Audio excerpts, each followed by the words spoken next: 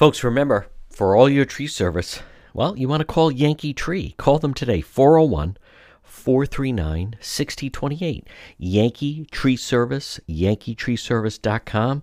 What can they do? They do it all. Tree trimming, experts based right in Lincoln, tree removal since 2006, and also 24/7 emergency service available. Call Yankee Tree Service today, 439-6028. 439-6028. Whether it's tree removal, stump grinding, tree pruning, emergency service, bucket trucket service, and bobcat service. Since 2006, they've been performing tree removal service. On top of that, nothing stumps. Yankee Tree Service, they provide stump grinding. Enjoy your landscape without the eyesore. As far as pruning, well, let them get up there. Oftentimes a tree can be pruned instead of cutting it down. At Yankee Tree Service, their licensed arborists help you decide what's best, the treatment plan for your tree. And maybe it's an emergency service. Did something come down? Call them today, 439-6028. 439-6028. If they have to, they get right up there in the bucket. Yankee Tree Service, since 2006. Tree trimming experts. Give them a call, 439-6028, or online at yankeetreeservice.com. You're listening to the John DePietro Show, folks. It's AM 1380, 99.9 FM. You can always listen online at our website, DePietro.com. Well, the big day has finally arrived. It is hard to believe. Today is Wednesday. It is August 24th. And early voting has started. Early voting is underway for the September 13th primary, meaning that if you get a mail ballot application, your campaign, your whoever, the unions, anyone, you can start putting ballots into drop boxes starting today, and they're counted in real time. So it's actually like a form of early voting, and polls are open. Well, the polls aren't open because primary day is September 13th. Let's just be very clear. A lot of states don't do this. I think it's wrong. I think it takes away, it's harder for the candidates. There's still a big debate coming. We still haven't seen everyone just in the Democrat primary for governor. That's not happening until less than or right around a week before the election. That's supposed to happen on Tuesday night, September 6th. The primary is the following Tuesday, the 13th. But right now, today, you could go in. You could drop the mail ballots. Early voting is underway. I want to be very clear. It's not good for the voters. It's not fair to, I don't think it's fair to the candidates. And I'm going to stay with my prediction, which is this is going to be, what I really want to see is when this is completed, and of course it will take them a little while, but how many people vote prior to Election Day. Now, as we know, or maybe you don't know, but if we go back to 2020, 65% of the people that voted, or 65% voted before November Election Day, which, of course, the big race was President Trump against Biden. So it was 65-35. 35% of the people, like me, maybe you, voted on Election Day at the polls. Now, people said it's because of COVID. However, now, because it's even this much earlier that you can vote, I am sticking with, I believe, on Election Day, I think the polls are going to be very quiet. On primary day now, September 13th. It's going to be very, very quiet. Everyone seems mystified in the media about what will like. This is an odd election cycle, and where are the big campaigns? Where are the big issues? Where are the big ideas? It's all now, as I've told you, and I'm not trying to be a broken record here, folks, or be redundant. It's all about basically just collecting ballots. That's what it comes down to, collecting ballots. So when you have that situation, and, COVID becomes the new out. So Governor McKee this week is off the campaign trail because he has COVID, I believe. Was it a faulty test? Does he really have it? Is he just taking a couple days off, recharge the batteries before the final stretch? He has all the endorsements. He's made promises with all the unions. It's going to be a very costly endorsements. Just talking about the governor's race. the campaign, I'm not going to say I feel bad for them, but the campaign that right now just seems lost is the Folks campaign. And I don't say that with any joy, because she's very accomplished. And when I've met her, she's obviously very, very personable and very dynamic. And she seems to be finding her way, but they really seem to have struggled on how to position her in this campaign. Now, when she announced last fall, I wrote on the website, DePietro.com. And by the way, just to digress for a moment, it was a terrible fight last night in Oakland Beach in Warwick. I was able to get a hold of the video. It's atrocious. Not a lot of people playing baseball, but boy, the baseball bats are out.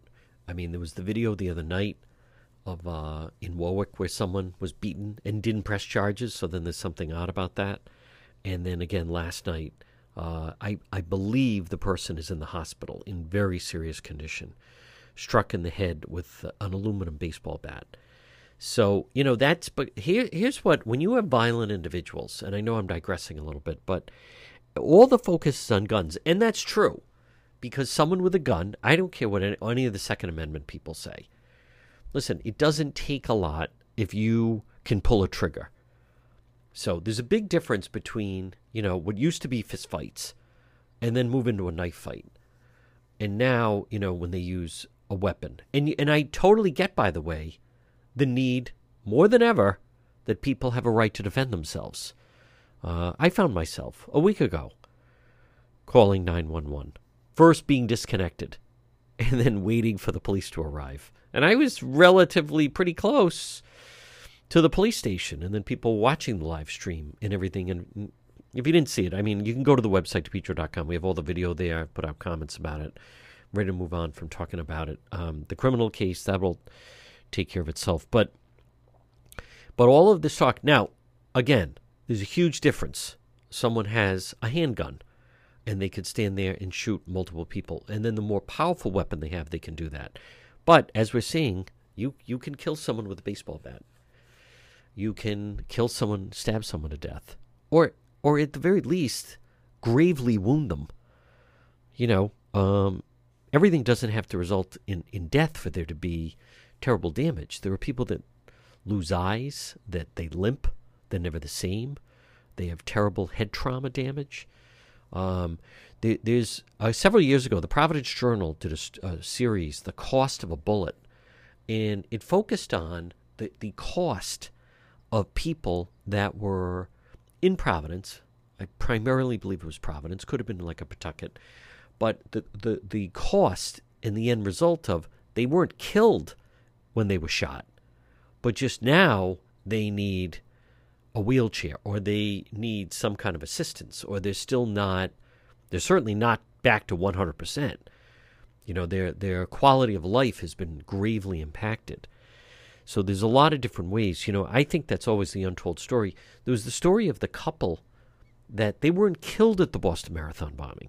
They weren't killed. There was this piece about them several years ago, but how their life changed, the daily medications they had to deal with, the fact they could no longer drive, had to take the bus to get anywhere, how long it took them just to get ready in the morning.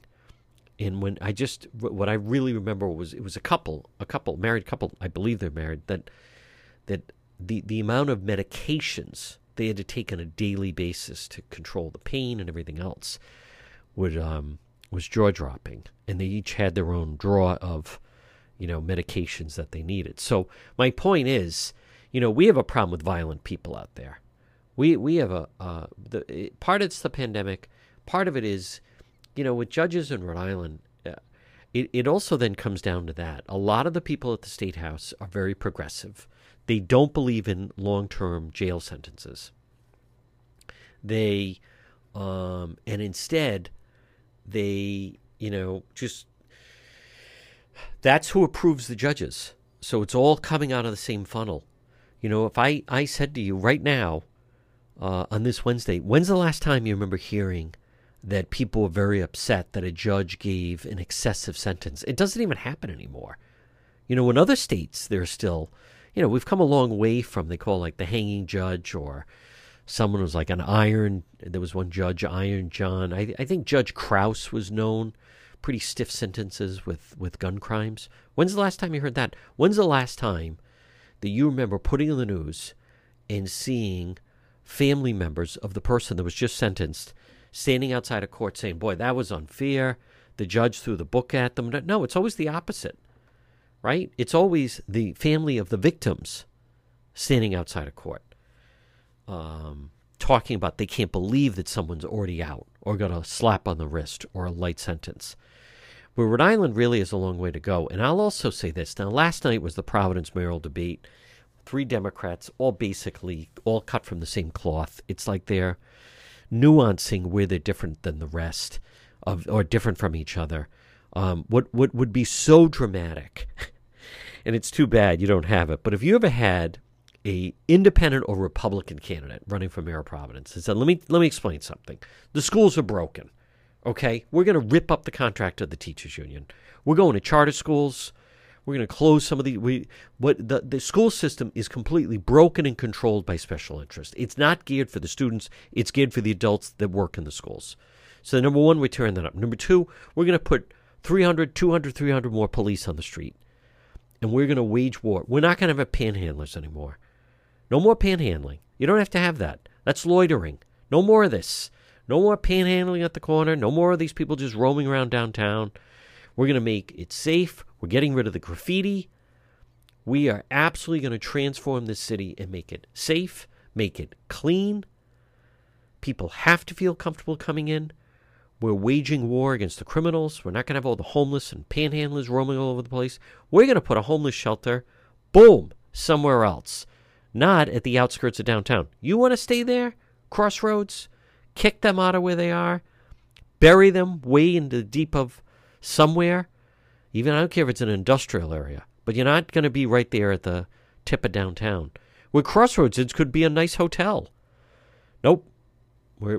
Quality of life is going to turn around. And instead, they're all dancing around the issues. All right, it's Wednesday. Folks, early voting is underway. It's crazy. We're going to talk about it. Dan McGowan at the Boston Globe joins me right here on the John DePietro Show. The next time you have an emergency, head straight to AtMed Urgent Care. 2 locations, 1524 Atwood Avenue, Suite 122 in Johnston, or East Greenwich 5750 Post Road. AtMed Urgent Care. Urgent health care facility providing comprehensive outpatient health care to individuals, families, specializing in ambulatory medicine, diagnostic treatment service. AtMed Urgent Care. They provide immunization, school, sports physicals. They're a cost-efficient healthcare alternative to hospital-based emergencies. They're open 7 days a week, walk-in routine urgent care, minor surgical, orthopedic and trauma, work-related injuries, physical exams, drug testing, full laboratory services, and with AtMed Urgent Care, they offer mononuclear antibody infusions. You, someone in your family suffering from COVID, you want to go straight to AtMed Urgent Care. 2 locations, Johnston, 1524 Atwood Avenue, Suite 122, or East Greenwich, 5750 Post Road, online at atmedurgentcare.net. We go until 2. It's AM 1380, 99.9 FM. You can always listen online at the website, DePietro.com. Joining us right now, he's the columnist with the Boston Globe, mainly focused on Rhode Island, but is our friend Dan McGowan. And Dan, last night, I'll tell you, it was actually nice to see a debate again since during COVID. I don't know, it just seemed restricted a little bit. But Channel 12, your former colleagues, they opted for, because they, a lot went into those PPAC debates, but they have a beautiful studio. They had a great setup, easily contained. And folks, in Roadmap today, Dan McGowan has some takeaways. I'm anxious to hear, as someone that has covered Providence for a long time, your thoughts on last night's debate. Yeah, I mean, I don't think that any voter last night changed their minds about how this race is playing out. There was no moment in that debate where any of the 3 candidates, I think, broke out, where you said, oh my God, that person is clearly the best choice.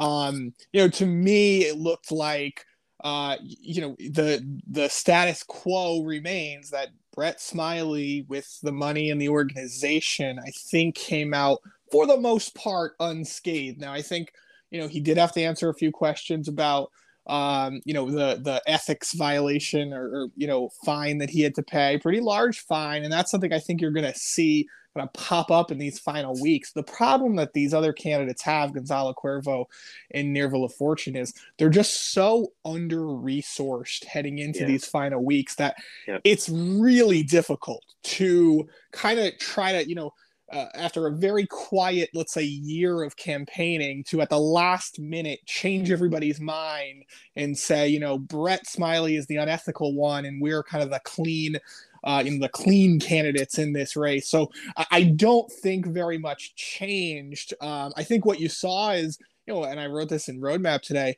you have a bunch of candidates who are all generally the same, have the same views of the world. Yeah.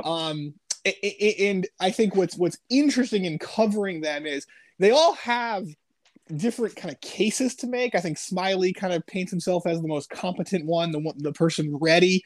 I think Cuervo's if you love being a progressive, Cuervo's your choice. I think Nirva LaFortune has the best life story, but you really didn't see that on display during the debate last night. Dan McGowan, I watched some of it. Frankly, it's exactly what you just said. They're all kind of preaching from, the same pew or whatever the expression is. But, I just saw what an opportunity there is if there was someone, and Providence just doesn't have it, but someone that truly had, like an Andrew Yang, someone that truly had some different concept ideas. I mean, you and I both know the fact that they're talking about, like, we have to stay the course with the schools. The schools there was no talk about how the teachers' unions just are so powerful. There was no talk about more charter schools. The schools are a disaster. I think there's a real opportunity. It's too bad. I mean, it's not happening in this election cycle. But if someone came in and truly had some transformational ideas, we're going to do, this with the police department, and we're going to get rid of the ATVs, or just something almost just different than what we saw. I just think at the very least it'd be tremendous contrast. I completely agree. I mean, here's the thing about these candidates. They're all playing it very safe in this race. And what does that mean? It means that, to me, if we would agree that Brett Smiley has kind of been the favorite the whole way, nothing necessarily changes from that. But you're right. I think a lot of people turn on the debate last night. If you're a Providence voter, or if you're somebody who's just, kind of interested in local politics, you want to know, okay, what's going on in Providence, you turn that debate on and you kind of say to yourself, God, is there anyone else out there? Because and the answer is very clearly no, right? This is it. There's no Republican opponent. There's no independent in this race. So, you kind of get what you have for these three candidates, and you're not seeing it. My chief kind of criticism of Brett Smiley in particular, because again, I think he's established himself as somewhat of the favorite, is he's just running out the clock on this race. He just doesn't want to step in. I mean, even when he was getting criticized about this ethics fine that he paid, he very much stuck to the script. He didn't want to engage. He wasn't going to go after his other opponents. Now, that may be a very smart electoral strategy, but if you're turning in, there was no Big Dipper, Little Dipper line. There's nothing memorable about last night's debate, and that's not to fault the guys at Channel 12. They all did a nice job. There's just nothing that came out of this. You can't feed them lines if they don't have them in them. I think I just and I'm obviously fascinated by Providence. I've lived in Providence. Both my parents are from Providence, but I just that day, McGowan, if you're not paying attention, you put it on. You got to think like, so this is it. This is the selection. I mean, say what you want about Cianci, but there was enthusiasm, and we're going to partner with the restaurants, and Cicilline had the theme of we're going to end the corruption. And I don't know. I saw on Twitter that I guess she now works with Smiley. Emily Ward was saying to Ted Nesi that, well, we think that the mayor of Providence is the biggest job in Rhode Island, even bigger than governor. I don't think that's true at all. And if anything, because of recent developments in recent years, there's many people that frankly don't go to Providence anymore because they've kind of been frightened. And you see all of these suburban eateries that are open. There's a lot of people that in the past maybe they would have gone to the Hill on a Friday or Saturday night, but Garden City is booming. Main Street East Greenwich is booming. Different other parts of the state are booming. I think Providence has lost a lot of luster. Yeah, I mean, well, here's the other part of this that I think as a having covered the city for a really long time, there was definitely a stretch of my career where I would have said, Providence, the world revolves around Providence. I think to your point, not just what has happened, when it comes to concerns about crime or just kind of the desolate downtown, even more than that. The state has clipped the city's wings in a lot of ways. You take over the school system, you take over, the development of the 195 land. I mean, Gina Raimondo got all the credit for anything that happened in Providence for, 6.5, 7 years.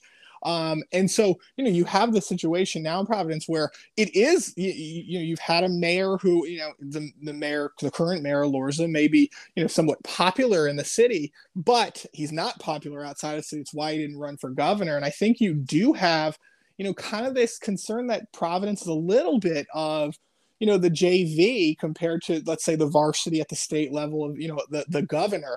When you don't have a very kind of charismatic mayor, you really struggle with that. And it's not just, you don't just need Buddy Cianci to be the mayor. I mean, look, you were there and covered David Cicilline for a long time. Whatever you think of David Cicilline, the guy did have the charisma. He worked really hard. He was, for the most part, very popular there.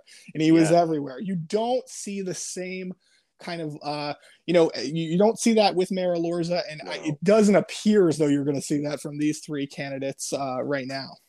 And Dan McGowan, I think what we saw last night, it just seems like status quo. None of the three would really do anything different. The schools should be a major focal point. You go back to when the Raimondo team were pitching GE, and she admittedly said, one of the things is that people said, we want to live in the capital city, but we want to send our kids to public schools. And they were saying, oh, great, live in Providence, send your kids to Moses Brown or Lincoln School. And Helena Folks saying that running CBS, a lot of her executives would say, I think I'm going to live in Massachusetts because they have better public schools and just commute to Rhode Island. You don't hear anyone address that. I look at it as just the power of the teachers union. But Dan McGowan, what about Gonzalo Cuervo with his whole thing? He's going to get rid of Triggs and build a brand new community. Now maybe I missed that, but I mean, that's pretty dramatic. That's definitely different. I certainly wouldn't agree with it, but I don't, unless I missed it, was that a focal point at all last night? Zero. And that's the thing is, he floated that when he announced, I wrote a column about it, and he very clearly said, look, I think we should take Triggs, sell it, turn it into essentially apartments, create basically a 16th neighborhood in the city in some ways. And you're not hearing that at all. You're not hearing that bold vision on anything. Again, you're right. I mean, the thing that listeners probably have to understand is you and I aren't saying we should always agree with everything they want to do, but how about just showing us a plan? I mean, Cianci wanted to, change the waterfront and turn it into kind of a, condos. That's controversial and may not have been the right idea, but it was an idea at least. You're not seeing this at all. Gonzalo Cuervo has gotten a lot of attention in the last week or two because he wants to, implement some rent control type thing where you'd cap the rent increases every year.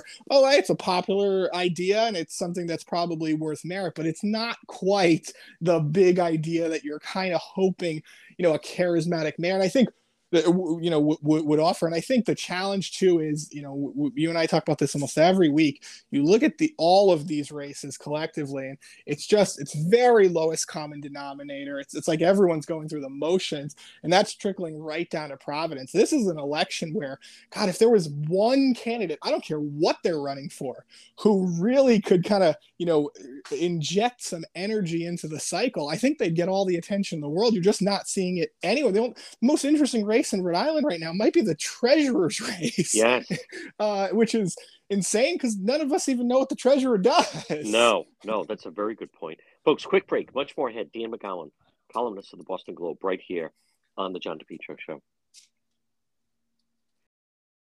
Propane Plus in Rhode Island for all your propane needs. Call them 401-885-4209. In Massachusetts, you can reach them at 508-252-3359.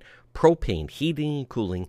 It's Propane Plus. Their team's been there 3 generations. They're available 24/7 for service and delivery, and they plan on serving you for a long time to come. They offer online billing, ability to schedule a service delivery at the click of a button, and remember, all customers receive a free safety inspection on their equipment. It's Propane Plus, and remember, with propane, it's affordable, sustainable, equitable, good for the environment, and now it's renewable.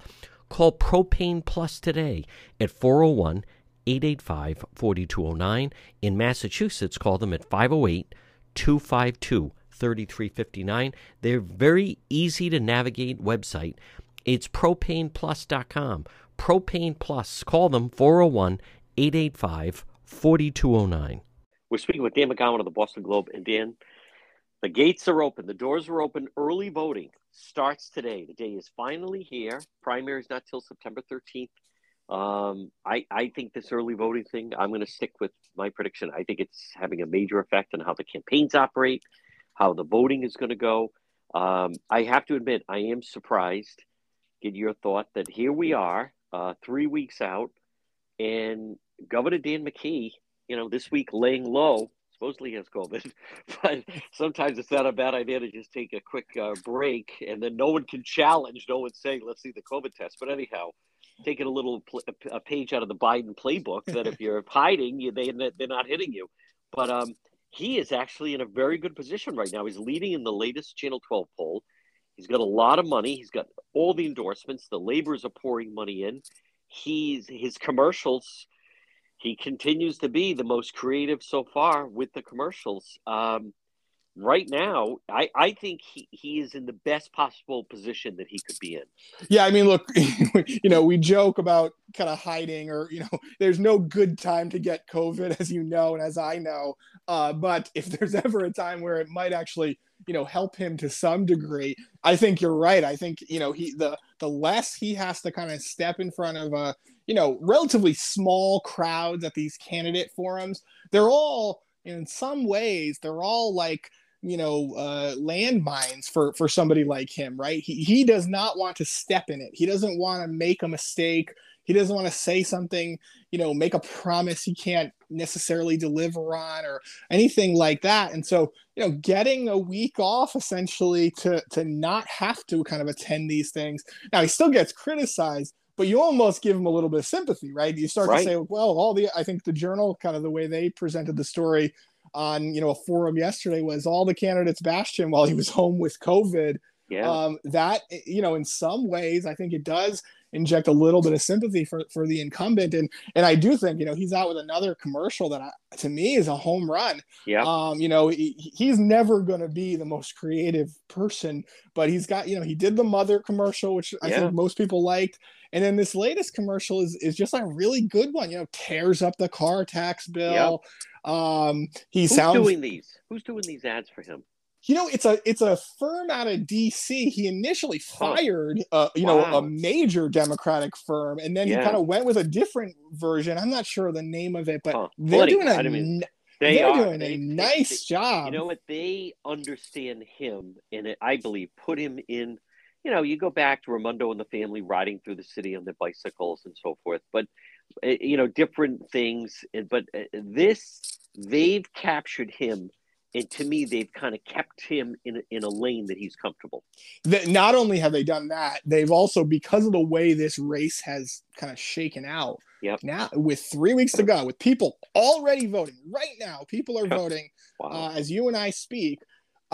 He hasn't had to go negative, right? No. He hasn't had to, do the attack on anybody yet. He may be able to run this race right to the end with kind of positive, favorable ads. When you do that, it means you're not under attack. It means you're not actually facing a deep threat. It's why I think he feels like he's got the momentum. Now, I do think it's going to be interesting. I mean, they're going to do a Channel 12 live debate. I believe it's going to be at Rhode Island College in a couple of weeks. And, right before voters head to the poll, I think the week before, that's going to be a really interesting moment, because that's going to be where it's going to be the last chance to kind of do what the mayoral candidates didn't do last night. It's going to be the chance to stand out. If Helena Foulkes is going to is going to ever take off, she's going to have to really kind of come across as both the best candidate and also bring her opponents down. Nelly Gorbea, same thing in this situation where Nelly Gorbea feels very good and she's been able to kind of, slide along, but Nelly Gorbea has to break out, right? She has to get votes from both Matt Brown and Helena Foulkes if she's going to actually get over the finish line. Dan McKee, maybe a little bit of the Brett Smiley strategy, is going to try to kind of kneel on the ball, right? It's just going to be, run up the middle, don't fumble, don't make mistakes. But that will be that last chance to kind of really kind of show him up and give voters a choice. Dan McGowan, what do you make of the situation, with Nelly Gorbea? Someone made an interesting point to me of just that the problem with both her and Helena Foulkes is that they both seem to think, they could be wrong, but that if they start going after McKee, that if Foulkes does it, it could help Gorbea. Yeah. If Gorbea does it, it could help Foulkes, and they both seem to. It's like a game of chicken. They're both kind of stuck there. But what do you make of that? That is pretty dramatic what she posted on her website with I know it's kind of inside, but the red box, that is about as blatant as it can be. And even the National Common Cause tweeted out how here is the Secretary of State doing this. This isn't for listeners out there. I mean, this is the sort of blatant new strategy in politics where the candidates don't even hide. Hey, we want you to steal this content we're giving you. And this is for super PACs, for outside expenditures. And we want you to take it and then turn it in, spend money on it, put it on TV with commercials or negative ads to go at, the other people. And that's what, Nelly Gorbea is not even hiding from the fact that that's exactly what she is trying to do. Now, you can't coordinate with those, with those outside groups, even a place like Emily's List, which has endorsed Nelly Gorbea, and she can tout the endorsement, but she can't say, hey, Emily's List, I need you to do an ad that says Helena Foulkes donated to, Mitch McConnell. She can't do that. They can come up with it themselves, and that's how you do it. I think the controversy around it, it's a little in the weeds. I think Ken Block, had an op-ed where he was very critical, but that part of it doesn't matter. It just shows you, how concerned I think Gorbea is to kind of finish this race out, to try to, get a little bit of an injection of outside money. And to your point, everyone's now, you almost run out of time where you have this situation where everyone's kind of looking at each other, trying to figure out, what's my path to victory. Now, it may be fairly straightforward. You could see a scenario where Dan McKee gets 31%, where Nelly Gorbea does nothing else, gets 26%. Helena Foulkes gets 18 to 20%, and the rest get a little bit less than that. That's right. And boom, Dan McKee is the governor. I mean, if something doesn't change in this race, it's going to be really hard to defeat Dan McKee. Folks, so with Dan McGowan of the Boston Globe, and Dan, to be a fly on the wall in the Foulkes campaign, I'm always the most fascinated when they have a lot of resources. She spent a lot of money, but they can't feel good. They did some kind of community function with Mayor Lorza last night. What do you think is going on in the Foulkes campaign? And, you and I early on talked about neither one of us, except for I think it was even NBA basketball, were watching a lot of television. Right. I felt that's not how you reach people now. She poured a ton of money in television. She got an initial bump, but nowhere near it would have been maybe in the past. Where are they right now? Because if the clock is ticking on any campaign, it's that one.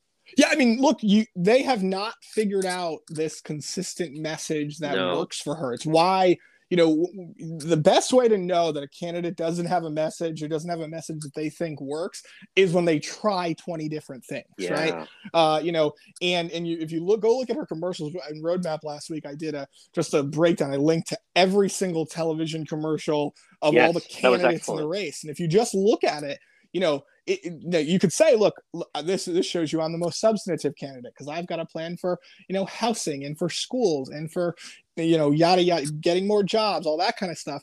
The problem with that is that the truth is, any advertising executive would tell you, no, we need people to focus, and you need people to kind of be able to identify who you are, what you're about, in the span of an elevator ride.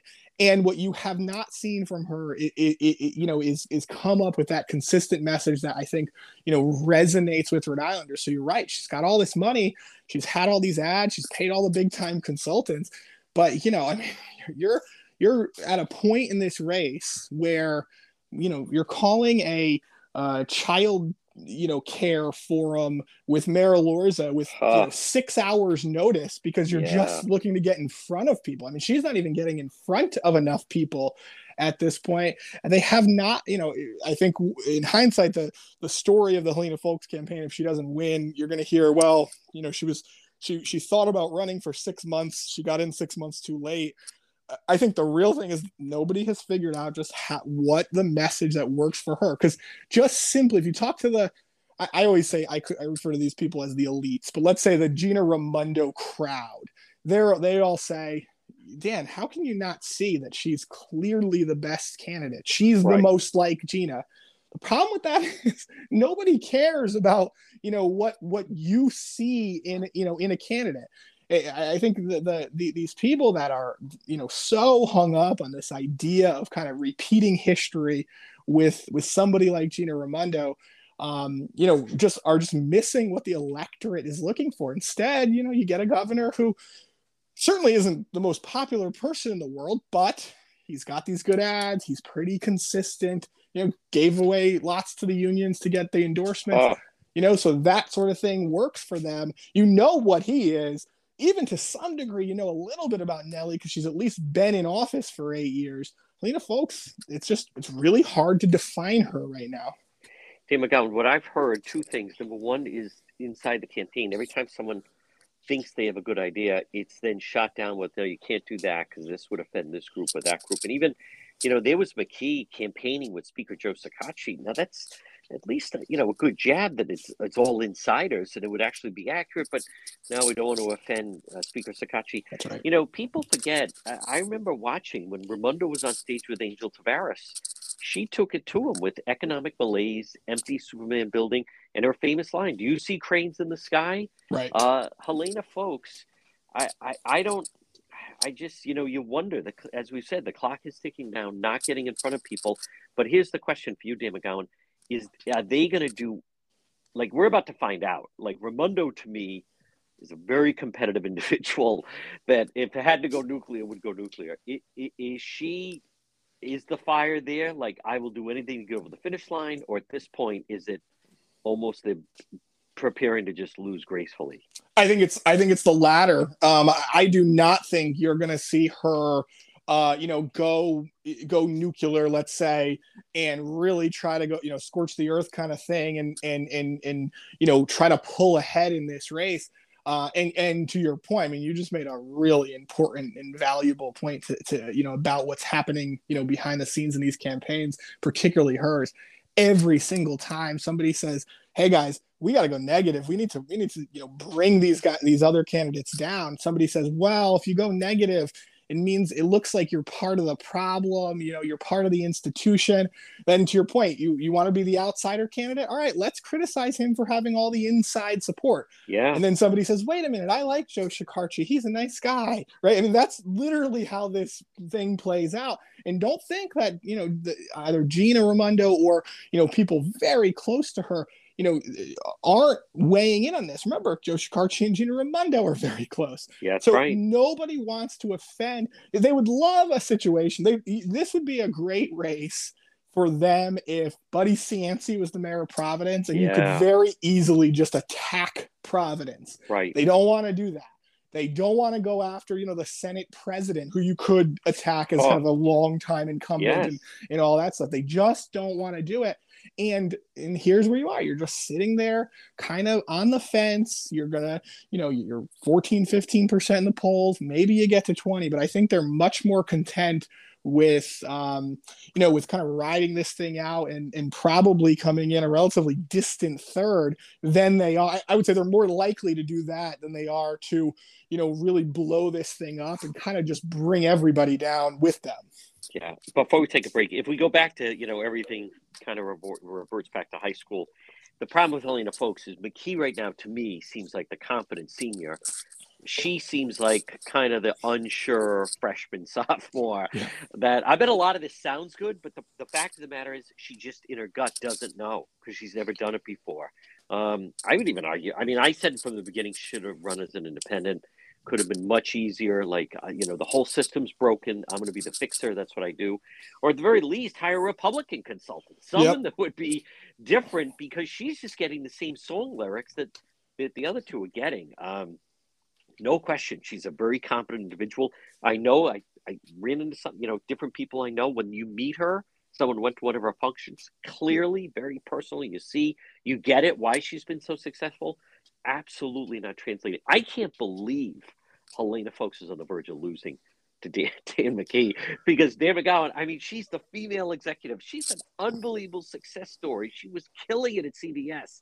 And she's going to get beat by the guy that barely beat Ruggenberg, Lieutenant Governor, that Judy Raimondo would not let him on the stage till she was ready to hand him the keys to the office. I mean, it's just, you'd never pair this. You'd never see this. If this was like, the old Apprentice with Trump, she wins 7 days a week. I just, wow. It is the fascinating thing of politics. And here's the thing that ends up, playing out here is, for all the missed opportunities that Helena Foulkes has had, is this the opening for somebody like Ashley Kalus in the general election to kind of get another chance? I mean, I remember talking to some of her advisors early on, and when she was first kind of coming around.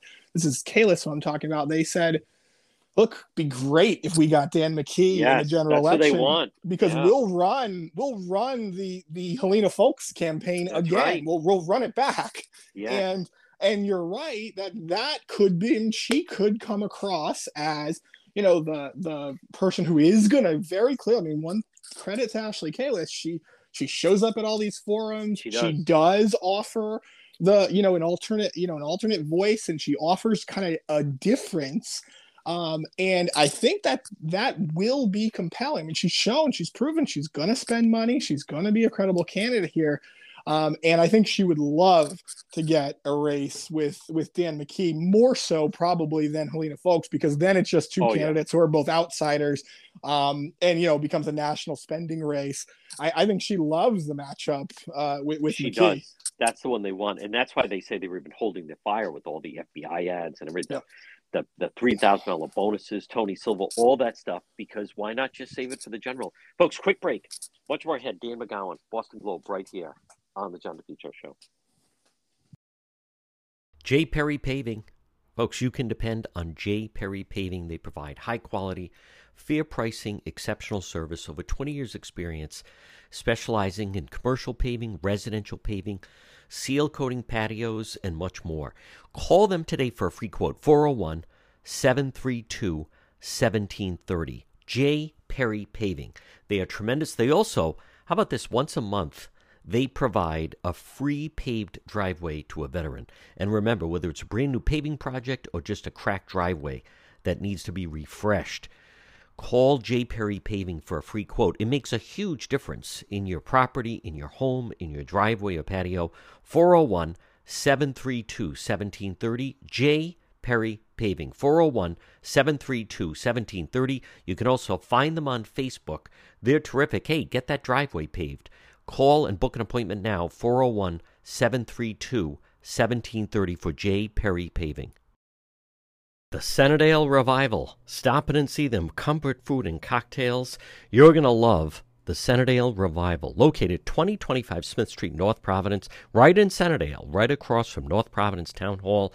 Delicious food, delicious drinks, live entertainment on the weekends.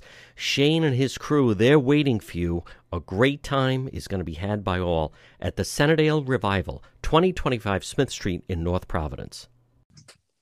We're speaking with Dan McGowan, columnist of the Boston Globe. Dan, you also had a good column, some of the top matchups that we're looking at, because, I mean, the window is open. Early voting starts today, this Wednesday. And if you wouldn't mind, just some of the top races. I think, I mean, to me, that Sam Bell-Salvatore race is really one to watch. But there's some other really good Democrat primaries and, of course, the treasurer race. This is the best treasurer race I think maybe that the state's ever seen in a primary. It's by far the best treasurer. I mean, they're actually those two candidates, James Diossa and Stephen Pryor. They actually don't like each other, right? No, they don't. They truly dislike each other, and so you're able to. You've got Stephen Pryor, who's the Yale educated guy who's very clearly not hiding at all from the fact that he doesn't think James Diossa is qualified to do this job. Yeah. And then you've got James Diossa who's kind of doing the parochial thing of saying, look, these outsiders that come here and they swoop in, they try to win our elections, shame on them. It's a very interesting race, especially for something that nobody's paying attention to the treasurer's race until the minute you go into the ballot box. But there is at least some level of back and forth. They're fighting. There's some negative ads, things going on. There's actually kind of some tension in that race. Yeah, there are a bunch of little races. The fun thing about this, and for listeners out there, we'll tell you about how to get roadmap in a second. I'm doing a contest. I've been doing it for weeks about just pick every primary winner, both Republican and Democratic primaries, for all the General Assembly races, all the statewide races, and then Providence mayor. About 40, 50 some odd races you can pick. We're going to give, after the primary, we're going to give prizes away for the winners, things like that. The cool thing that I get to do is I get to see all the hundreds of responses that are coming into my inbox all the time. And so I can actually look at these races and see, oh my God, basically that treasurer's race is 50-50.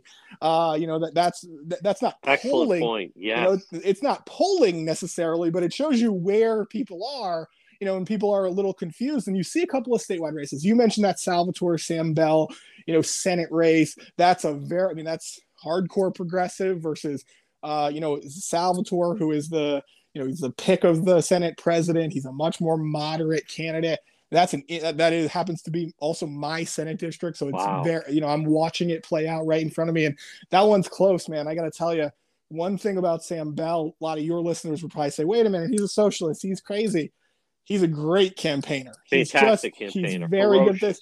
Speaks, both he and his wife are bilingual, speaks fluent Spanish. So that works on the doors, those kind of things.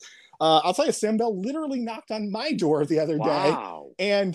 And we talked for 15, 20 minutes, and he has a good composure to him. It's not like the bomb throwing that you see maybe in the Senate chamber, things like that. A couple other races, and we've all heard about this race of the Johnston-Cranston state representative, where there's Cardilillo, Rep Cardilillo's running against his nephew. That's just a fun kind of local town story. There are these couple of open seats. Remember, there's that Carlos Tabone's not running in Pawtucket after the scandal at Channel 12 exposed. You got a big race there, 4 candidates, really close in those ones. So you do have a handful of races that are pretty interesting. The thing that I get to do, like I said, is just I get to see that the people who are submitting these entries, they just don't know how to pick them. So you've got some good ones. That treasurer's race, though, I think it takes the cake. I think it's the most interesting race we've got on an issue, as I said before, that just generally we don't know what the treasurer does other than kind of protect our money and make sure the pensions get paid out. And Dan McGowan, what do you think of? I mean, I hear from listeners that Dominic Ruggiero knocked on my door. I haven't seen the guy in 15 years, and all of a sudden there he is, the Senate president, campaigning, knocking on my door, and Speaker Joe Shekarchi going up on television. I know. Wow. Well, here's the two. There's a big difference between those two for lots of reasons. Joe Shekarchi's never had an opponent before, so he in some ways is what you would say is running scared, not because he thinks he's going to lose, but because he doesn't want to, he doesn't want to embarrass, he doesn't want to be embarrassed. He doesn't want to have a 5-point race. And I think interestingly in that race, what you see, if you're going to beat the Senate president, if you're going to beat the Speaker of the House, you have to run against the office, right? You have to run against the Speaker. In Warwick, what you still see is a lot of people know Joe Shekarchi. I mean, this place is littered with Joe Shekarchi signs all over, up and down, everywhere. So right now in that race, the Jackie Anderson, I believe her name is a nurse progressive that's running. The problem for her is she's running against Joe. She's not running against the Speaker. Right. In North Providence, there's danger there for the Senate president because Lenny Seau is in fact running against the office. He's running against the entrenched incumbent Senate president. I see his signs. Yeah, they're there. His signs, big time. Yeah, I mean, now remember, they redrew that district. They took out all of Providence where Donnie Ruggiero lost last time. So, there's a chance that you and I are talking September 14th and we say, boy, Ruggiero won by 15 points. Of course he did. But you're absolutely right. Look, the president is knocking doors. He's working, way harder than he has ever had to work before. And you do have, there are going to be neighborhoods in North Providence that are going to vote for the challenger there. Yeah. Folks, now you hear us mention roadmap, and I'm telling the listeners, you are cheating yourself if you're not getting it, especially over the next couple of weeks when it's real prime time. This guy is breaking news left and right. And Dan McGowan, right now, if you'd be so kind to extend the offer to everyone who's listening. Yeah, John, you're right. This is the time to sign up because I got to tell you, in December, right before Christmas, I will probably mail it in a couple of days where we might not have the most interesting Right now, content. you could go twice a day if you wanted to. No pressure, but you could go twice a day if you Believe wanted me, that's so it. But we want to do that, so we can talk about that sometime. But you're right. So here, for folks out there, very simple, very free. Send me a blank email. You don't have to do anything other than send a blank email to rinews@globe.com, rinews@globe.com, and you'll start getting it first thing tomorrow morning. Folks, he is Dan McGowan. Dan, keep up the great work. The season has begun. Polls, the drop boxes are open for early voting, and we'll talk to you again. You stay safe out there, John. I will. Thank you. Talk soon. See ya. Home Again Consignment, located Governor Francis Shopping Center. Fine furniture, art, antiques, glassware, jewelry, buy, sell, or sell in consignment, and estate sales are provided. It's Home Again Consignment. Call John, 401-463-3310. Again, located right in Warwick in the Governor Francis Shopping Center. Home Again Consignment. To the John DePietro Show. It's AM 1380, 99.9 FM. You can always listen online at our website, DePietro.com. Remember, weekdays, 11 to 2. But visit the website, DePietro.com. That's the best way to reach me. There's a direct link. Contact John. We also have all our sponsors right there. We have unique, original reporting, stories, videos. Also, all our links to social media, whether it's Facebook, when we do Facebook Live, or YouTube, or Twitter. It's all right there at the website, DePietro.com. And then remember, once you're there, you can also visit the shop. We have great gifts that you can get. It's a happening. All links to the show. Plus, if you ever miss any part of the show, it's all right there under radio show right there. Folks, it all starts by logging on at DePietro.com. And on the left-hand side, you can always listen live. Again, all our links, everything begins and ends right there at the website, DePietro.com. The Coesit Inn, 226 Coesit Avenue in West Warwick, Rhode Island tradition since 1977. Delicious food, great atmosphere, whether it's lunch or dinner or drinks in the lounge. They can also accommodate large groups. A great meal, a feast, is waiting for you at the Coesit Inn. Stop in and see them all year round. 226 Coesit Avenue in West Warwick. They're waiting for you at the Coesit Inn.